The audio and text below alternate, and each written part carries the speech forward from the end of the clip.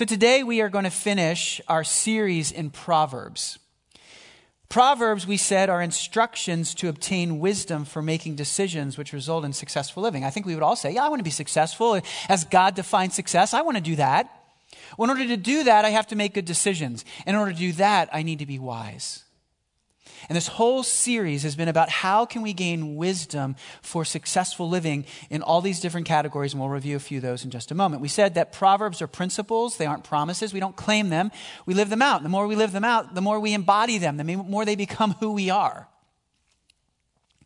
We said that knowledge is intellectual information, whereas wisdom is the effective application of knowledge. Pastor Mike would tell you, I've heard him say this many times, that in our world we are addicted to knowledge, but we are allergic to wisdom.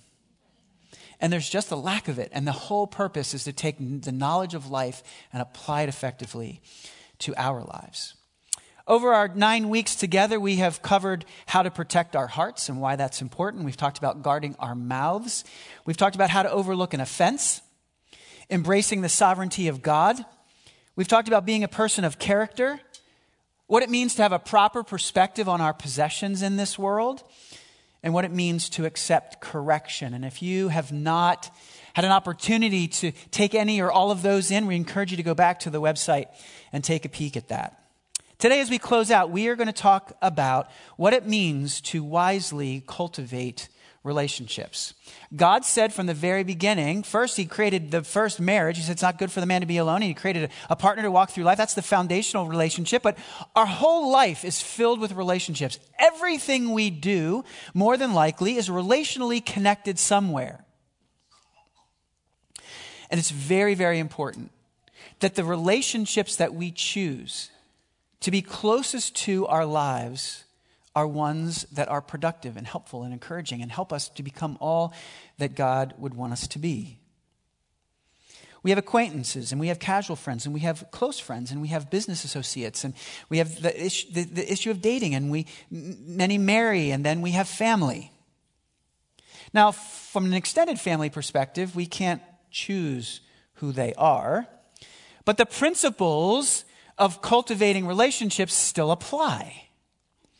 One of my closest friends was raised as the oldest of 4.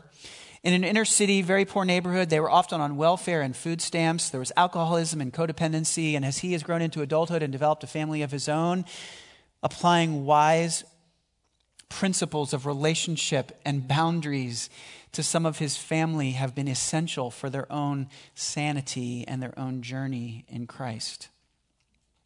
See, for most of our decisions in life, we have criteria. We think through what it is that we want in a college. We talk about where it is and how much it costs and the kind of majors they have and how it will position us for jobs down the road. Is it a school that's known for that or whatever it might be? We have criteria for what we're going to do, how we're going to choose a job. Where is it located and so forth and so on. All these different things. You can Google choosing a melon at the grocery store, and you can get a 14-step process on how to choose a good melon. And many people don't have that many steps when choosing a marriage partner. How do we cultivate good relationships? See, unfortunately for many of us, and depending on how challenging our history has been, in relationships we generally end up getting what we've asked for. We just don't know that we're asking for it. In reality, there are many people who are victimized in the world who then go on to become volunteers. One of my many counseling experiences, I was counseling a woman who was divorcing her 3rd alcoholic husband in a row. And she was victimized truly in every one of those situations, and we cannot blame her for his behavior. And at a certain point in time, she's got to look in the mirror and come to understand why it is that she keeps volunteering for this situation. And recognizing that as she walks into a room, that the only men who show up on her radar screen are going to be men who aren't good for her, and the men who will be good for her aren't showing up as blips on that radar screen.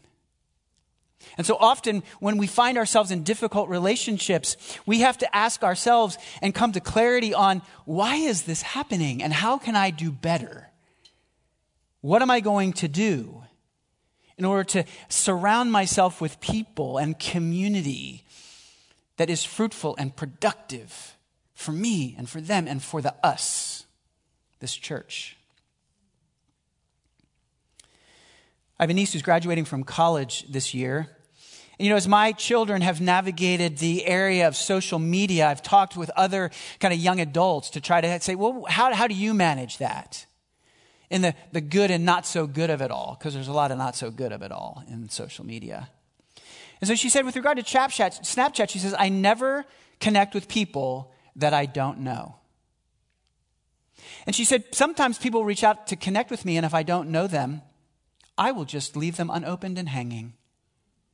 And you understand, in the world of young people, that's like to leave somebody unopened is like the ultimate snub, the ultimate punch in the face. And we feel pressure to let people into our life. Why? Why am I letting this person who I don't even know into my world? I know some with 300 connections on Instagram, and I'm like, I'm sorry, you do not know 3,000 people. You do not know 3,000 people. You may know 3,000 people, but they're not your inner circle, I'll tell you that much. So today we're going to talk about 6 principles from the book of Proverbs about what it means to cultivate relationships that are healthy for me. And the first one is to choose people who are wise. Choose people who are wise. Whoever walks with the wise becomes wise, but the companion of fools will suffer harm. And this was our memory verse for the day. I encourage you to commit it to memory. Just because someone speaks doesn't mean we need to listen. Just because someone is in our periphery doesn't mean that what they say is to influence us as from the Lord. I've prayed for my children their entire lives that they would have mentors in their journey. And I admit that there are times when I've worked really, really hard to orchestrate that, and it doesn't seem to work out. Like behind the scenes, and it just doesn't always work out. One of the things that we've discovered with our children, when they do have a mentor or another adult in their life speaking into them, they'll say, wow, they'll share with us the amazing and brilliant information that was just shared with them from someone who's a mentor. And you know how this goes, parents. You're thinking in your brain. You don't say it out loud because that wouldn't help. You're like, I have said this to them no less than 100 times. And somehow another adult says it and it's like, eureka. We pray that each of us has people who are wise, who speak into our lives. The question is, who do you know who's wise, who's speaking into your life? And I don't care how old you are. You could be 80 here today and still benefit from wise people speaking into your life. Who are those people for you? Number 2, not only should we choose people who are wise, number 2, we should choose people who are committed to truth-telling. We should be committed to those who are truth-telling. A lying tongue hates its victims, and a flattering mouth works ruin. Proverbs 26:28. Lying lips are an abomination to the Lord, but those who act faithfully are his delight. Now, I know that none of us seeks to have more liars in their life. I mean, none of us said, I just need another liar or two in my life. That'll be good for me. We don't say that. Oh, but we do this. We often shy away from truth tellers. Why? That's uncomfortable. I may hear something that I don't like. I may get a challenge about a decision or a direction that's not really in alignment with what God would have for me, or with what I would want. So although I don't seek liars, I may not seek truth tellers either. And a wise person who's learning how to live through life and navigate it well and make good decisions to be successful from God's perspective is a person who allows truth tellers into their life. Lying and cheating are paramount in our culture today. We have no shortage of that. Just turn on your TV for about 5 minutes.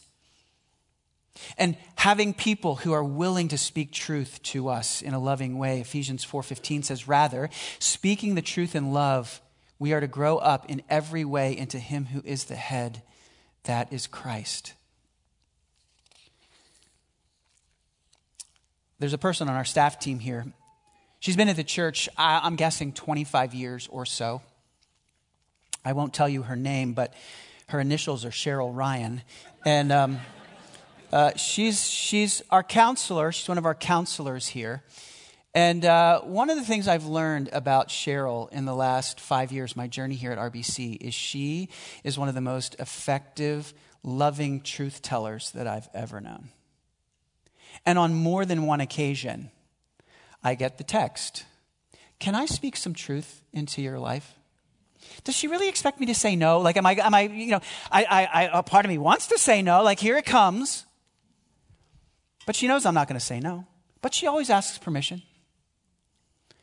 And then she lovingly shares some thoughts about something that she believes would be helpful for me to hear. And it always is helpful for me to hear.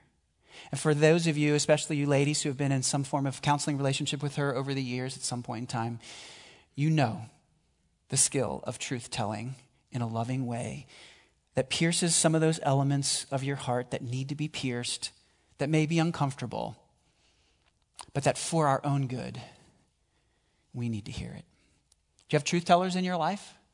Do you have someone who's willing to step into the fray with you? And let me just say this. If you are a person who never receives a challenging truth, one of the things that you may consider doing is looking in the mirror and wondering whether there's something that you give off that says, "Please don't confront me with the truth." Because if we don't hear it, sometimes, whether we know it or not, it's because we're sending out a vibe that says, I don't really want to hear that, or I don't handle that very well, or whatever it happens to be. I'm doing 5 weddings this year. One is this afternoon. I love weddings, and I love working with young couples getting ready to launch into marriage. And one of the things that I say to them is, in your journey together, on a regular, routine basis, look at each other and say, "How have I loved you this week, and how can I love you better?" And when you say, "How can I love you better?" when you ask that question, you are inviting a corrective measure. You are then saying, "I am prepared to hear a word of correction from you in a loving way." And very few of us at points in our journey are willing to invite correction. And it's good for us to do that when we have truth tellers in our lives. Number 1, choose people who are wise. Number 2, choose people who are committed to truth telling. Number 3, choose people with a good reputation. Proverbs 22:1 says, "A good name is to be chosen rather than great riches, and favor is better than silver or gold." Solomon is telling us that you can be the wealthiest person in the world, and with a crummy reputation, it's all for nothing. It's all for nothing. Rather to be a poor man who has honor and reputation in the world around him than a wealthy man who has access to every convenience in life with a low reputation. There's a pastor in the local area for 25 years, and for much of that, at one of the largest churches in the region, there's a lot of people who just know me because I've been a public figure for a very, very long time.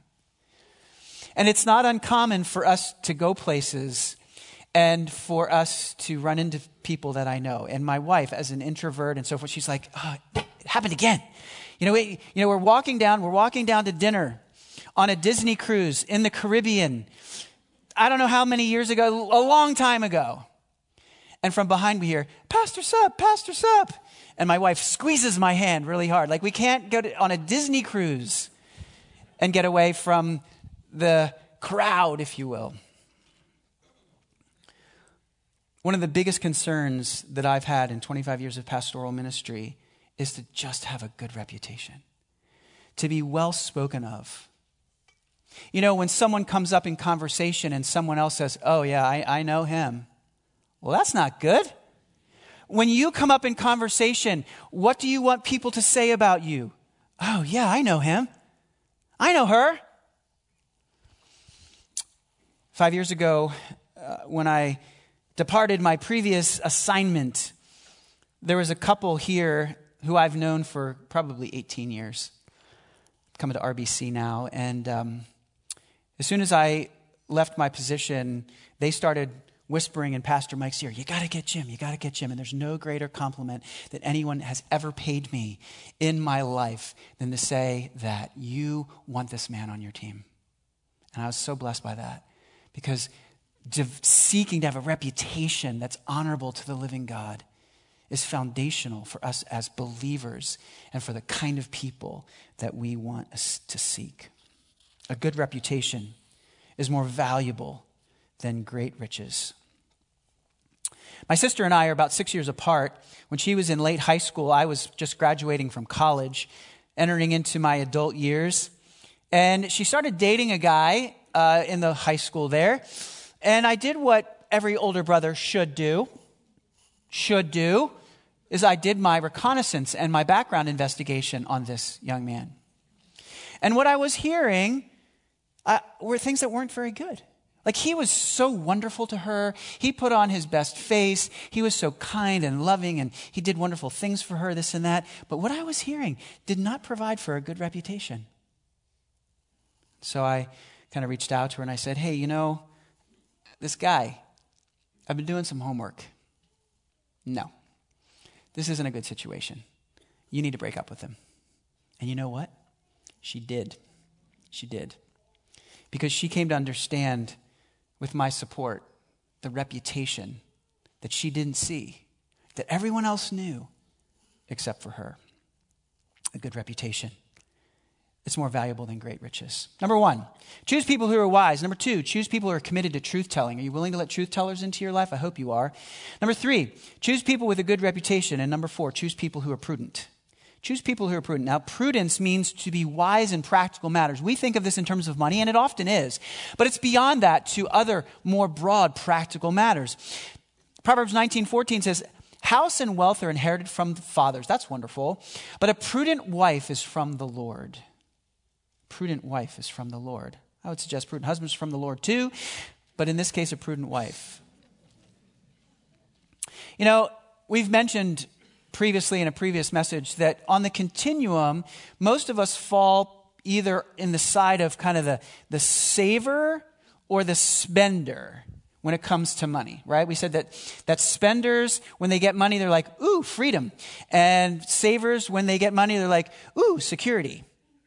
And often people marry those who are opposite from them. Isn't that wonderful? I mean, and I know if we had a show of hands, many of you would go, yeah, that's a great tension in our marriage, as it is with mine.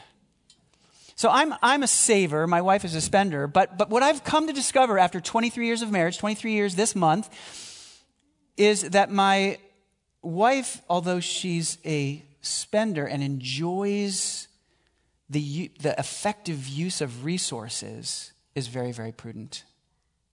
Now, I'm a saver. Oh, but don't let that deceive you. That doesn't necessarily mean that I'm prudent. What it means for me is that I'm just plain anxious about money. Okay? I'm a saver not because I'm prudent. I'm a saver because I'm like, I have a fear of security, and this is not the way we ought to live. I'd much rather be married to a spender who is prudent. And I know I drive her crazy because I'm a saver who's fearful. Marrying somebody who's prudent, who knows how to navigate life. And so when she says, we can do this, we can afford it, we're fine. Okay, got it. Let's go. And in 23 years, she hasn't been wrong. In 23 years, she hasn't been wrong. Prudence is seen in Proverbs 14:15 when it says, the simple believe everything, but the prudent gives thought to his steps. The prudent gives thoughts to his steps. What are the steps to go off to college? What do we need to put into place? How is this navigated? For some families, a gap year is a good idea for you and for your kid. For some, community college is the prudent decision. In our family, we chose the most expensive decision to go away to college. Natalie is a freshman at Liberty. That's the most expensive of those options. But for us, it was the most prudent of options. Why? for her independence, for her spiritual growth, for all of these areas of her life, spending the money and going away to school was the most prudent thing we could do for her growth and development. So prudence it includes money, but it includes so much more than that. Being around prudent people is really, really wise. And they contribute to the betterment of our lives. Number one, choose people who are wise. Number two, choose people who are committed to truth-telling. Number three, choose people with a good reputation. Number four, choose people who are prudent. Number five, choose people who are humble. One's pride will bring him low, but he who is lowly in spirit will obtain honor. Now, lowly there means meekness, not weakness. Jesus was meek, but he certainly wasn't weak. It's modesty. It's being not arrogant, not prideful. If you've been in business and industry for any length of time, chances are really good you've either read or you are aware of the Jim Collins trilogy, Built to Last, Good to Great, and How to Mighty Fall. And these books are all about, he studied companies. And what he sought to do was, what are the common variables that make companies endure? What are the common variables that cause companies to go from goodness to greatness? And then what are the variables that cause great companies to crash and burn? Brilliant works. And if you are a business owner or you're involved in business development, you should read these books. He is not a believer, but he has discovered many, many wonderful things that are biblical principles, and one of them is just this. He has discovered or talks about what he calls the level 5 leader. And the level 5 leader is a person who is at the top of the organization and who has two paradoxical qualities that magically go together. The first one is that they have a passion for the mission of the organization. They live and they breathe what they are about. And the second thing, paradoxically, is that they have a level of humility that you rarely see at that level of leadership that puts the organization and everyone else above themselves. And what Jim Collins came to recognize is that the best of the best leaders that develop amazing companies and organizations, they just lead like Jesus.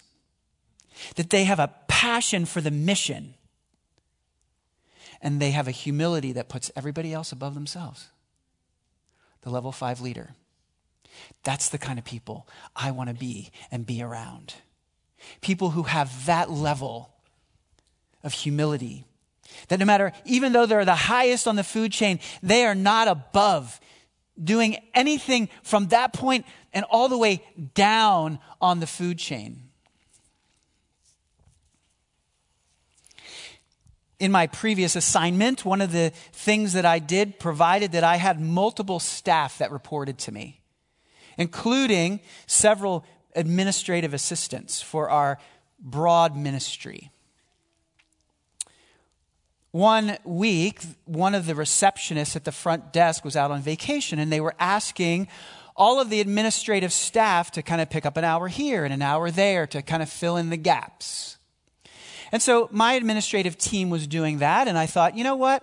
I'm just going to plug myself in for an hour. That'll be cool. You know, I could use, how may I direct your call? You know, that kind of a thing. And it was the most bizarre experience that I had. Because each time as I was sitting there answering the phones, as administrative staff walked by, they grew increasingly uncomfortable. And they tried to relieve me of my volunteer task. They're like, oh, pastor, you shouldn't be doing this. And then as all the pastors were walking by, they grew uncomfortable for a different reason. They're like, dude, you're making us look bad. What are you doing? We have people for that. And it was the most amazing illustration of humility that I'd ever seen. I wasn't seeking to be humble. I was just seeking to help.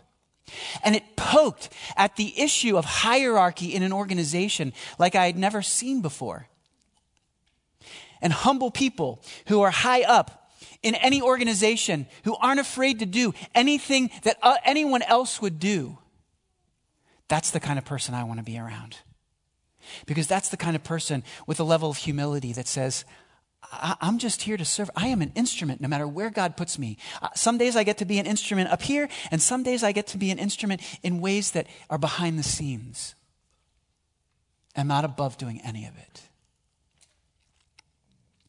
Number 1, choose people who are wise. Number 2, choose people who are committed to truth-telling. Number 3, choose people who are of good reputation. Number 4, choose people who are prudent. Number 5, choose people who are humble.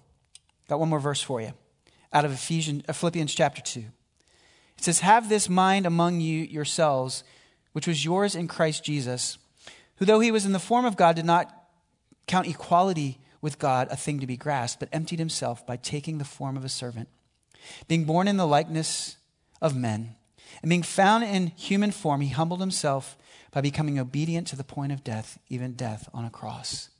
That's how humble Jesus was. And that's who he wants us to be. And that's who he wants us to allow to be our closest inner circle.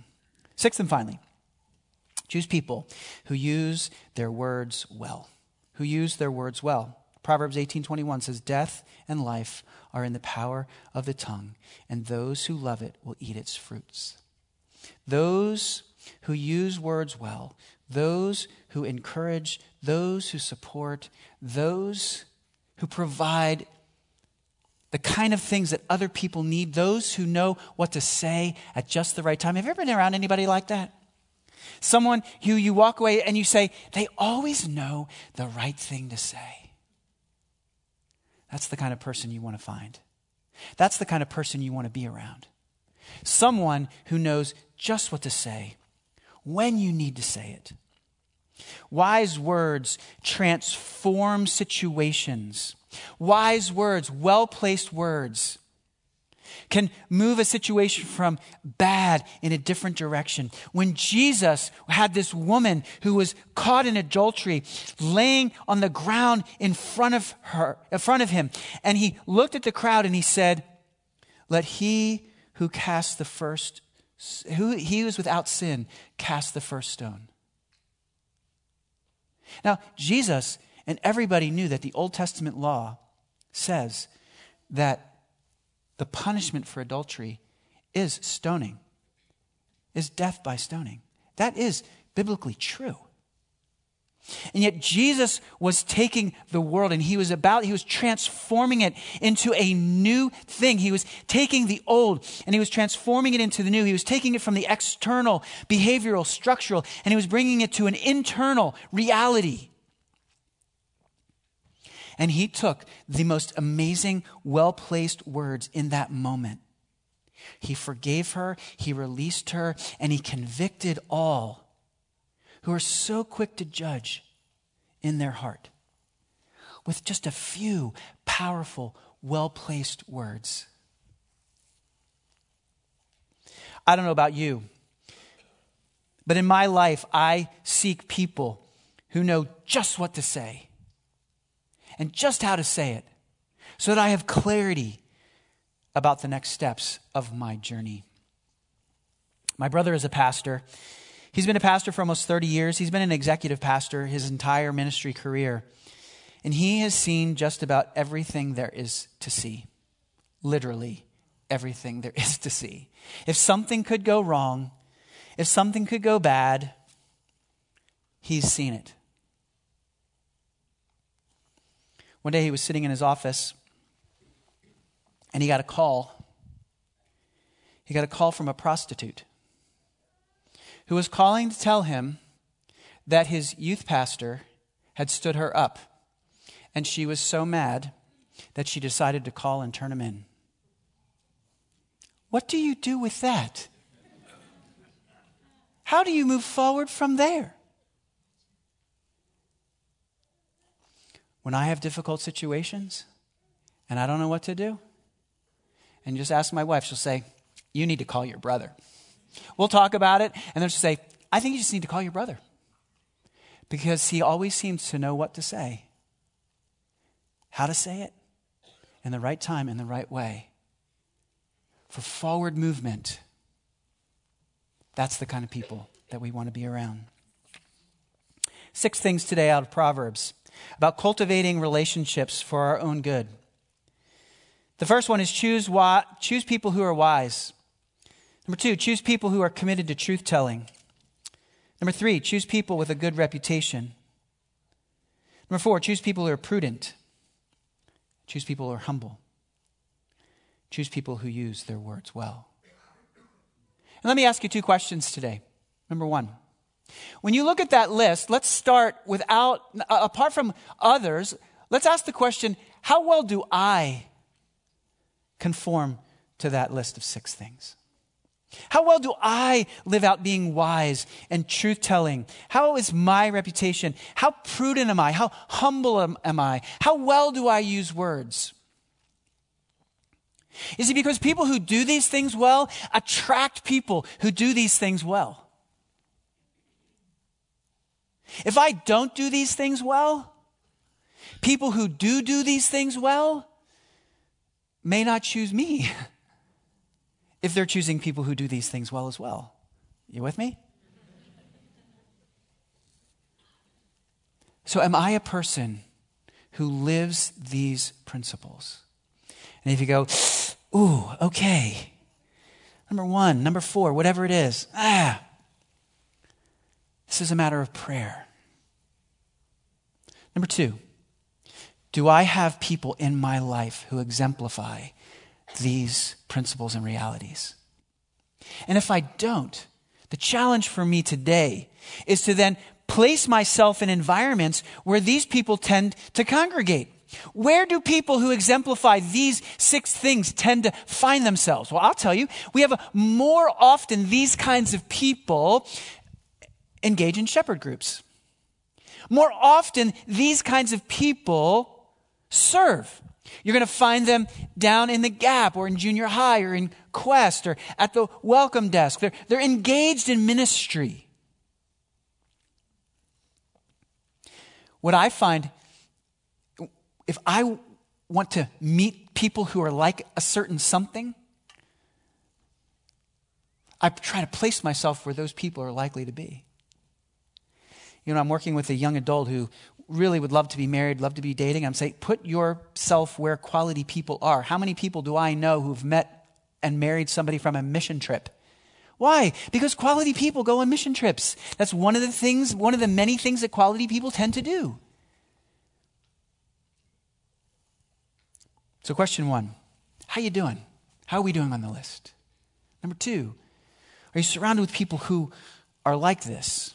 And if not, what can you do? What steps will you take to invite people in your life for your own good and for the corporate us as we raise the level of all of us in exemplifying these things? Because let me tell you, the person who has exemplified these things more than anybody else in all human history is Jesus.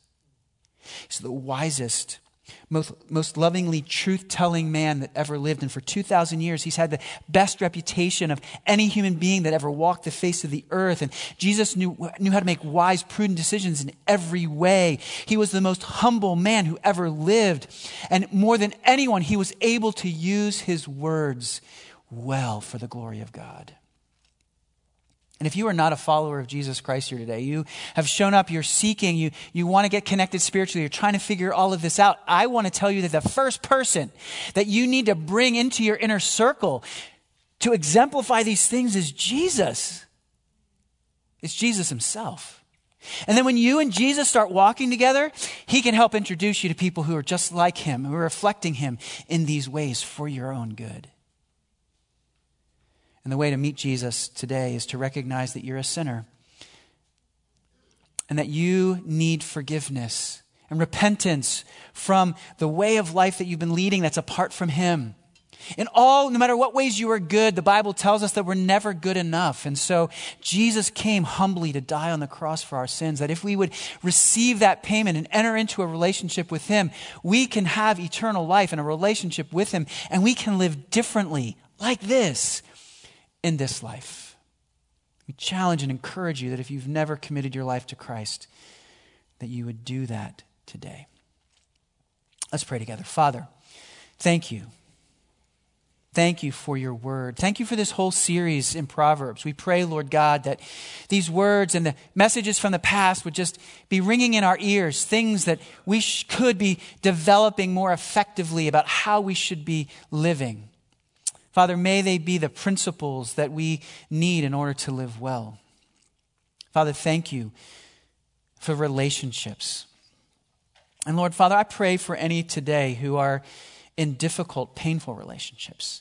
And however they've gotten there, and I pray, God, that you would give them wisdom about how to move forward in the midst of that. Father, I pray, especially if it's a difficult marriage, Lord God, that you would bring healing, that you would bring clarity, that you would help each one in that situation to look in the mirror and come to understand their own contribution to that painful, difficult situation. Come to understand what it means to invite wise people into their situation for their own good.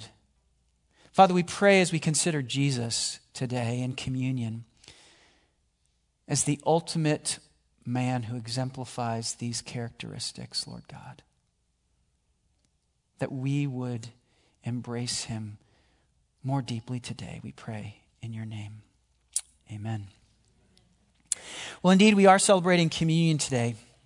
And I feel like the undergirding elements of communion today in our thoughts and in our minds, I'm really hoping will be everything we've talked about today. That if you are a follower of Jesus Christ, he does live these things in spades. He is the ultimate and consummate example of all of them. And as we seek him, as we pursue him as followers of Jesus Christ, that we become like him. It's called sanctification, that process of transforming into more and more into the image of Jesus. And what I want to do for just a few moments is I just want you to close your eyes and pray. Pray about these matters. Talk to Jesus about thanking him for the way who he is in our lives.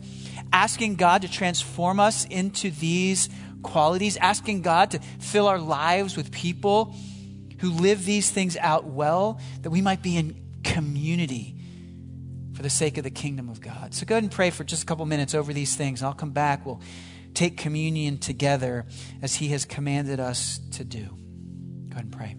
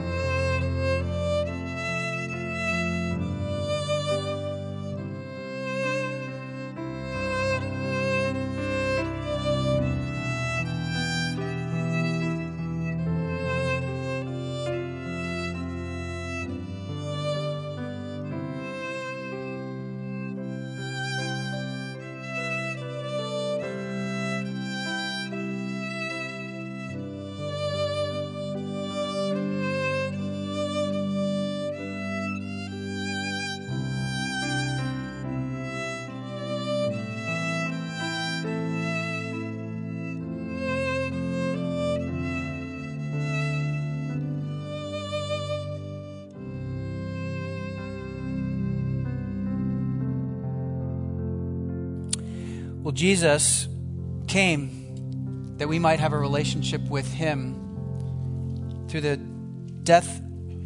death on the cross. And in that upper room, the last night with his disciples, he took bread and he said, "This bread is my body, which is broken for you. This bread, as you eat it throughout history until I come back, is a representation of what I did to give you access to a relationship with God." He said, "This bread represents my broken body for you, Let's participate in the bread together.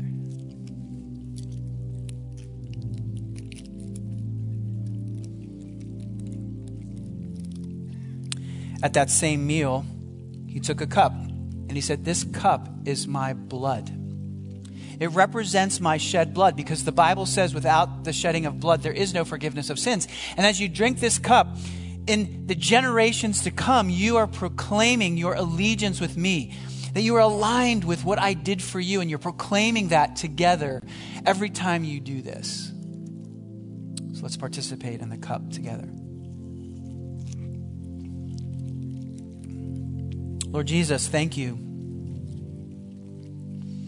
Thank you for coming to this earth and living the most wise, loving, truth-telling, prudent, humble life filled with the most effective words that have ever been used. We're grateful that your life has taught us so much about how we are to live, and that your death is what gives us access to that life. I pray, Lord God, that we would be your people, that you would build a community that's connected in all the ways that we've talked about today, and that we would be a light in this dark world. We pray all these things in your great name, Lord Jesus. Amen.